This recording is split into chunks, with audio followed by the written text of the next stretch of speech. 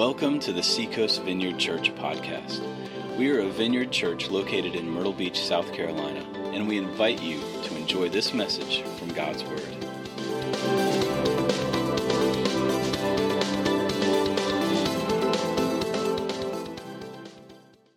Well, hello again. Good to see everybody. We are launching a new series, and hey, this is a good way. Megan was talking to small groups. There are a couple of books that go along with this series. There's a journal. You hear me talking about journaling all the time. This is a great opportunity to begin, and this will guide you through helping you realize the presence of the Holy Spirit in your life. And you can write your prayers down. You know, a habit I've had for a long time is I write down my requests to God. And then as I go back and as God answers those, I write a date by them and put a check by it. If it hasn't been answered yet, I just put a circle. And like that way I can go back and look at it again and keep praying for that. And then whenever God does answer it, then I can go into the circle and check it off. And it just helps me kind of stay on task praying for people and situations and all. And this is kind of like a guide to being able to sit with God and to enjoy His presence. And some of us, probably I wasn't taught early on how to sit with the Lord and just enjoy Him and to be available to Him, and this will help you. This prayer that we pray, those of you who are familiar with the vineyard, here probably if you go into a vineyard at some point in the service, you're going to hear the prayer, "Come, Holy Spirit." And this is kind of it's a favorite prayer of ours, and I want to explain a little bit about that prayer. The first time I ever heard that prayer was from a guy named John Wimber at a conference, the founder basically of the Vineyard, the way it is and now. And when John prayed that, like many of you, maybe when you hear that prayer, you go, "Wait a minute, I thought the Holy Spirit was here. Why is he praying? Isn't the Holy Spirit, if I'm a Christian, isn't the Holy Spirit living in me already?" Yes, He is. And isn't He here already? But so I want to explain, this is not a new prayer. It's not something that was just thought up. All the way back to 200 A.D., theologian prayed this prayer, "And we pray that you would send your Holy Spirit." That's at 200 A.D. And then at 800 A.D., a monk, I love this name. Why don't we have names like this anymore? Rabanus Maurus. I mean, seriously, that carries some weight, But this monk, Rabanus Maurus, he prayed, "Come, Holy Spirit, Creator, come." And then in 1200 A.D., we were given this prayer, "Come, Holy Spirit, fill the hearts of thy faithful and enkindle in them the fire of thy love." Isn't that beautiful? And then for the Vineyard, on Mother's Day in 1980, at John's church, on Mother's Day of all days, John asked a young hippie, a kid that was hanging out at church named Lonnie Frisbee. John saw Lonnie, he felt like the Lord spoke to him and said, "Have Lonnie preach." And he says, "Wow, really?" And and he said, "Yeah, let him preach." And so John had Lonnie come up and preach, and at the end of his sermon, which was really good, and you can go on YouTube and see John talking about this. It's hilarious. You should look it up. Mother's Day 1980, John Wimber, just look it up. And at the end of it, Lonnie prayed, "Come, Holy Spirit."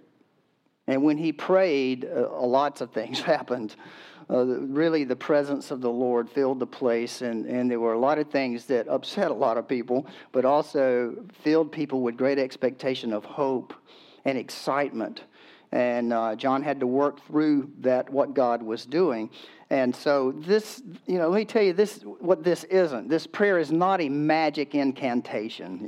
It's not like some magical thing we pray and it has these magic words to it that just do something. No, it's not that. It's also not a prayer specifically out of the New Testament. We don't have that prayer in the New Testament. It comes down to us through the ages from, like I said, around 200 A.D. right up to the present. It doesn't mean that the Holy Spirit isn't here. He is. And He's in you. He's wherever we're going, He's there before you get there. And He's there. It doesn't mean that the Holy Spirit is not in you if you're a believer. It doesn't mean that He's not active until you pray that. But think about this. When Jesus sent the disciples to the upper room in Acts 1, He told them to go and do what? Wait, right? For who? The Holy Spirit, right? What do you think they were praying? Like, go to your room and don't come out until the Holy Spirit comes. What do you think their expectation is? Come, Holy Spirit. Like, come. Jesus sent us here, and in John 14, 15, and 16, He prepared His disciples for the coming of the Spirit of God. He said, it's important I go back to the Father so that the Father will send. I've requested from the Father. He sent the Holy Spirit to you. And now He's not only going to be with you, but He's going to be in you. And then we get to the book of Acts, and we see where the Holy Spirit was in them, came to them, also fell on them. His presence was very obvious. So you have a fill-in on the back of your handout as usual. And so as we start this series and we move through this almost all the way to Thanksgiving. By the way, at the end of this series, my friend Mike Turgiano from the Bronx is going to be here, and he was with us a couple of years ago. He's just released a book called I'm No Superman, The Holy Spirit for the Rest of Us, and where he talks about letting the Holy Spirit move in our lives in a really supernaturally natural way. And so he's going to kind of close this whole series out. He'll come in and share with us that weekend and be with us. So let's pray, and we'll jump into this. Father, thank you so much for your presence already, the sense of your love, the sense of your presence in communion, in the singing. And we do ask you to send your Holy Spirit in a very recognizable way, Lord. We ask for you to grace us by letting the Holy Spirit come and fall on us, to reveal yourself in your presence, Lord, here this morning. Help me in my weakness, Lord, and Lord, give me the gift of teaching over the next few minutes. Guide the words I use. May you come and, as the prayer said, enkindle our hearts, Lord, for you. In Jesus' name, amen. Okay, your first fill-in is this. It is the Holy Spirit that enables us to experience God.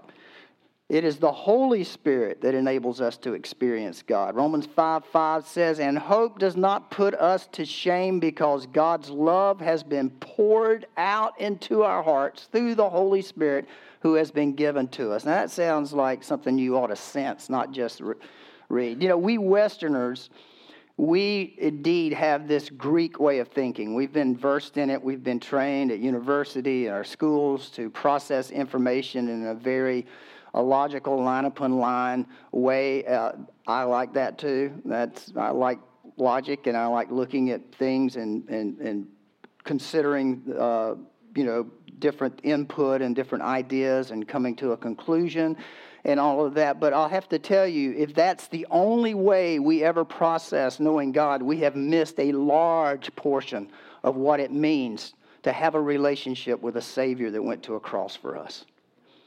If it's only in here that Jesus comes to us and we read, or somebody tells us that, hey, we need to accept Jesus Christ as Lord and Savior, and we go, yes, and then that's it, we have missed a large portion of what God has for us. And we might as well have not had the book of Acts. Let's just take it out of the Bible and not read it. Why is it in there? Why is 1 Corinthians in the Scripture? Why is Galatians 5 in the Bible? All these references. Why is Joel and the talk and the promise in Malachi? Why are the different passages of the Holy Spirit coming and people knowing that God has come among them? Why are they there if not for us to actually experience? the experience of God, the only way we experience God is through the Holy Spirit. If you have ever had an experience with God, it was the Holy Spirit. It was the Holy Spirit that did that. And it's Him. In Acts 1:8, we read, when the Holy Spirit comes on you. When the Holy Spirit comes on you. That assumes you're going to know it, right? In Acts 2:4, they were filled with the Holy Spirit and began to speak. There was some kind of response. There was a noticeable difference. Something changed. In Acts 2:17 through 18, I will pour out my Spirit on all people. Your sons and daughters will think. They will prophesy. They will prophesy. Your young men will see visions. Your old men will dream dreams. Is that how you find out you're old? Like you quit having... Man, I sure do dream a lot now. It's like, oh yeah, well that's because you're old, Tim. You'll dream dreams. Of course, these are, God-inspired dreams of how beautiful Jesus is and what He has for us and who He is and His love, great love for us. In Acts 2:33, the promised Holy Spirit has poured out what you now think. No, you see and you hear. You see and you hear. All of this is experience. Acts 4:31, and they were filled with the Holy Spirit and what? Spoke the word of God boldly. Acts 8:18, when Simon saw that the Holy Spirit was given, when he saw it, he could tell it. Someone was watching a person and they could tell that that person had the Holy Spirit operating in them. And this is not us. This was really hard. I have to tell you, this was hard for me early on in the vineyard. 25 years ago, I came out of a charismatic kind of a background, and so you had to get excited. I mean, whether you were or not. I mean, you just had to, right? I mean, especially at the end of the service. I mean, even if you had a rough day, you could not have a rough day, and you had to pump it up. You had to. And when I came to the vineyard, I was taught the exact opposite is what we should be doing. It's not us. It's not any of us making something happen. It's loving and wanting to experience the presence of a loving God in our midst. And so we say, come, Holy Spirit, come. And then in the weeks ahead, we're going to talk about ways we experience the presence of the Holy Spirit.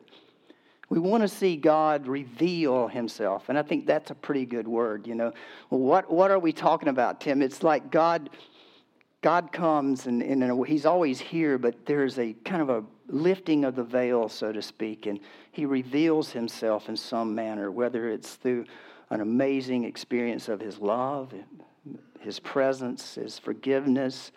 All of a sudden, someone is healed, or someone walks over to you and encourages you with a word that there is no way in the world they could have known what you were going through, but suddenly they walk over to you and they speak that word to you, and you're like, man, how does that happen? These are moments and times when we experience God. In the vineyard, we don't have to make anything happen. When we close this up here in just a few minutes, we're going to wait. Tim doesn't have to make anything happen. Matter of fact, I could get right in the way of whatever God wanted to do. And the beautiful news of this is all of us can do this, None of you have to make anything happen. You just have to be at His disposal and go, it's the Holy Spirit that comes. And so we wait. We wait a bit. And we wait for Him to come. And we wait to see how He wants to reveal Himself today. We're a people of His presence. And it's His presence that brings His power. It's like we seek His power. But no. What we want is we want to experience God's presence. We want to sense and know He's close. We know because we read. Some of us know because we've been we've been walking with him for a long time, and so we know he's faithful. We know he's close to us in tough times. We know that. But there's a time when we pray, come Holy Spirit, we want to know. We want to experience, and we want to be empowered in such a way that presence goes to others, encourages other people, and comforts other people, and sees people delivered and healed and set free. And it's his presence that does that. It's us experiencing the already, that we talk about of his kingdom. Well, once a year we have what we call a theological roundtable. Sometimes there's only 5 of us, sometimes there's 15 of us, and we get together and we get with some theologian, and they give us a book to read, and we'll sit down for 3 days and we'll talk through this book. And this past August, we were with former National Director Bert Wagner, and Bert gave us a book called Thinking in Tongues to read.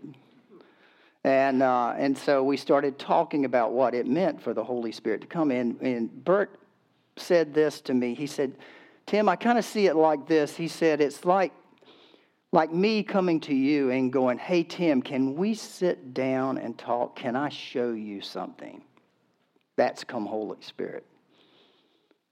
Can we sit down and can I show you something? Come Holy Spirit. That kind of a prayer. It's a revealing of God's presence. If you read the Gospels, what do you see Jesus doing? Read the book of the Gospel of Matthew and take note of every time the kingdom of heaven or the kingdom of God is mentioned. Most of the time when he says that about the kingdom, the rule and the reign of God coming, he'll say it's at hand, it's close, it's right next door. And then what does Jesus do? He heals somebody. So when the kingdom is close, things happen. And for us in our Western thought to exclude all of that because it's out of our control, we just removed ourselves from a great portion of what it means to be a Christian and to be an alive person seeking God. And if we need anything, we need the presence of God. Don't you need it? Don't you want to sense his very presence next to you? And don't you want him moving you to love people, to serve people? Secondly, it is the Holy Spirit that enables us to change. It is the Holy Spirit that enables us to change. Any change in our lives that we're going to see happen is going to come through his presence. It's going to come by way via the Holy Spirit. Galatians 5:22-23, but the fruit of the Spirit is love, joy, peace, kindness, forbearance, goodness, faithfulness, gentleness, and self-control. Against such things there is no law. I mean, it is the Holy Spirit that changes us. I'll bet you there are some of you in here who have had moments in time when you've experienced the presence of God in your life and it changed you. Now, I'm not saying you didn't have to go back to it or you didn't have to disciple that moment, and that is follow through on what God did. But I'll bet you there are people in here who were delivered of things, who suddenly you forgave someone that you were not able to do up until that point until the Lord came. I'll bet you there are some of you, matter of fact, I know there are some of you in here who have been physically healed. There is no explanation for it, but God touched you. His presence, come Holy Spirit. It's the Holy Spirit that enables us to change inside, and that's the beautiful thing is the Holy Spirit works from the inside, changing us, and then we pray He make himself known. Reveal yourself here too, right here. I know you're working in here and keep working here, but I want to see you here. I want to see you work here. He is a present God. A present God. Not distant. One day, I have this cerebral thought, I have this cognitive conclusion that I've made that there is a God. One day, maybe I will actually experience God. That's not what I read in the Bible. It's your kingdom come now on the earth as it is in heaven. Come. Does it come every time the way we want it? No, but it does come.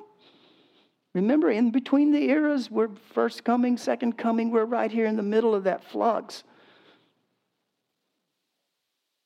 Jesus taught us that the Holy Spirit would be in us, be with us, And then the book of Acts, and then the Acts 1, the Holy Spirit will come upon you.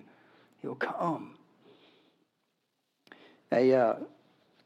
Some of you have heard this story, but it's worth telling again. But we had a guy from Australia come in and minister in a church that I was a part of years back. And we were having a training session on a Saturday morning for small group leaders. And all of a sudden, in the back of the room, I hear this crazy talk, and this drunk guy comes walking in our service. He's like, "What's going on?" You know, he's just staggering down the hall, right down through the aisle. And I'm like, I'm getting up to go kind of short-circuit him and get him out to the lobby. And but before I could get there, our speaker, Clark, all of a sudden was like, you know, the Flash. I mean, he was like gone. I mean, I don't know how he did it.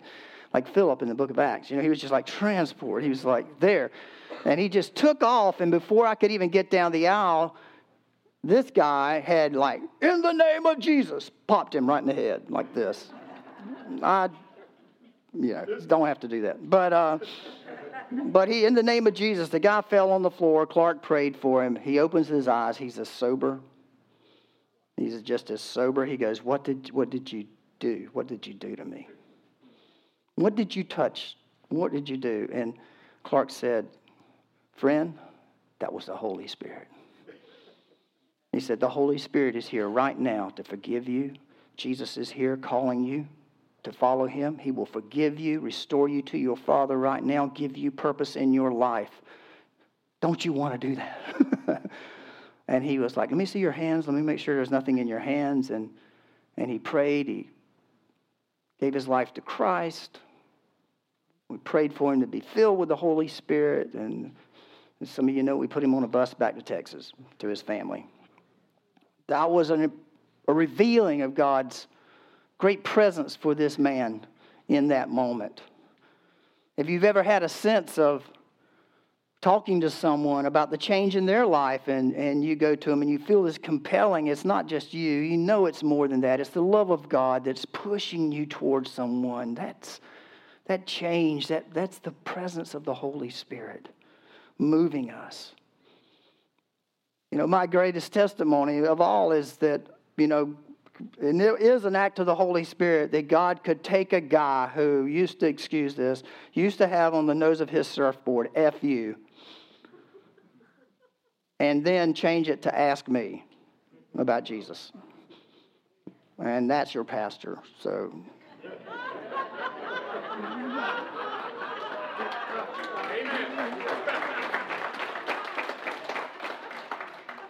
Now I'm telling you, that's got to be the Holy Ghost. Whatever you say, I mean,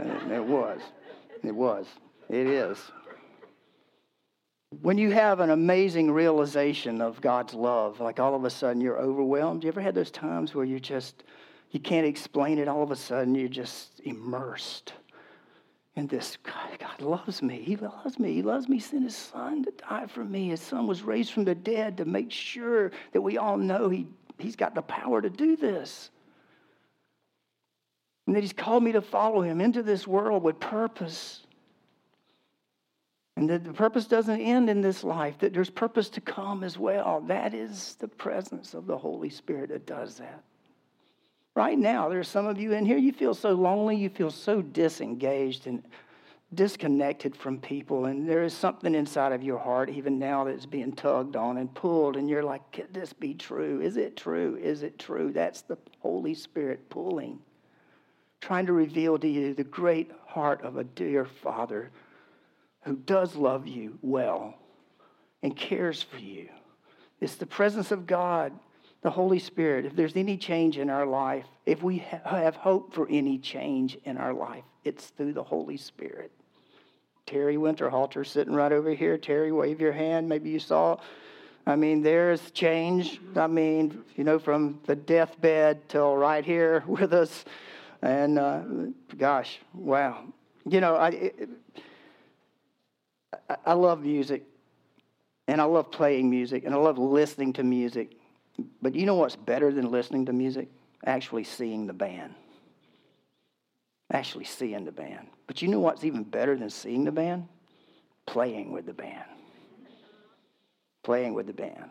Now, see, that's where it really gets real. It's when you get an invitation to step up, pick up the instrument, and start playing. That's what God does. Like he shows us, he sends us those files of his great love and all, but it doesn't end there. It's like, want to play? Come on. Come on. I'll show you how to play. I'll help you. Now you won't have just to read about it. Just listen to it. You can help play and make the music. You can have your own book of Acts along with everybody else. Because come on up, grab an instrument. Let's go. It's the presence of God. It's the Holy Spirit that does that. Your last one there is, it is the Holy Spirit that enables us to see the already of the kingdom. Now, those of you who have not been with us for a while know this kind of, I guess it would be somewhat insider theological talk. The already means, like Jesus prayed, your kingdom come, your will be done on the earth. I mean, Jesus taught us that's our prayer, right? We pray that God gets his way here on the earth now, just like he gets his way in heaven always. And Jesus said, pray that way. Pray that way now. Pray it. So when we do see God have his way, we see the kingdom, the already of his rule and his reign. Or, I like this definition, the kingdom of God is where God gets everything he wants. And so when we pray for people, when we restore people, when our hearts are touched, anytime God gets what he wants, we get to taste a little bit of the already of the kingdom. Last Sunday when we had this meal here, I made the mention, I said there are no ordinary meals for those of us who are Christ followers. There will never be another ordinary meal once you become a Christ follower. Because every meal, every time you sit down at the table and you look across the table at that other person, you are celebrating something to come. You get a little taste as you laugh and as you share and maybe cry with each other and hold on to each other and enjoy the moment and eat the food and have the nourishment. You are getting a taste of what it's going to be like when the kingdom comes in fullness. I did a wedding last night and that banquet was set up. And every time I look at a banquet table, I think of the final banquet. The big one to come, right? So every time we have a meal together, every time we gather, it's a taste of the already of the kingdom. And we want to see his kingdom come. Jesus wants us to pray that and to see it happen. Like I said, Jesus would say the kingdom of God is at hand. It's close by. It's right around the corner. It's coming close. And then he would heal someone. Then he would cast out a demon. He would feed the masses.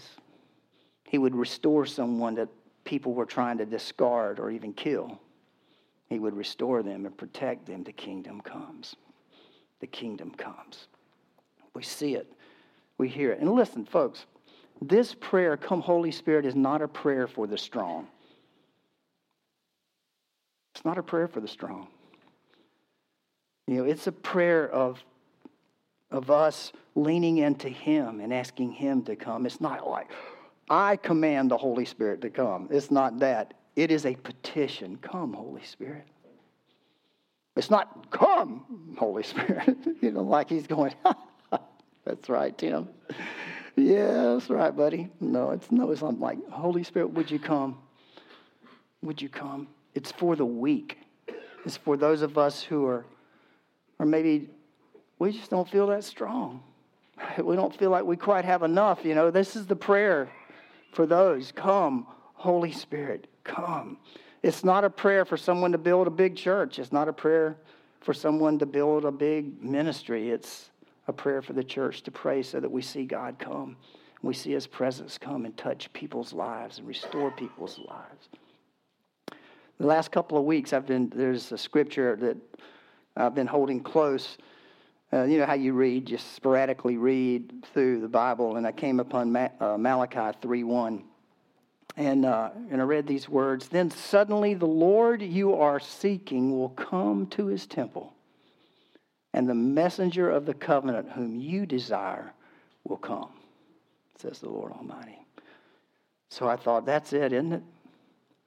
I'm seeking. I am looking for him to come. And I'm desiring for him to come and to reveal himself in this place. Come, Holy Spirit. Let's pray. Thanks for listening to the Seacoast Vineyard Podcast. You can learn more about us and access a video archive of our messages by visiting seacoastvineyard.com. If you feel led to support us financially through a one-time or recurring gift, please click on the Give tab at our website or download the PushPay app on your smartphone and search for Seacoast Vineyard Church.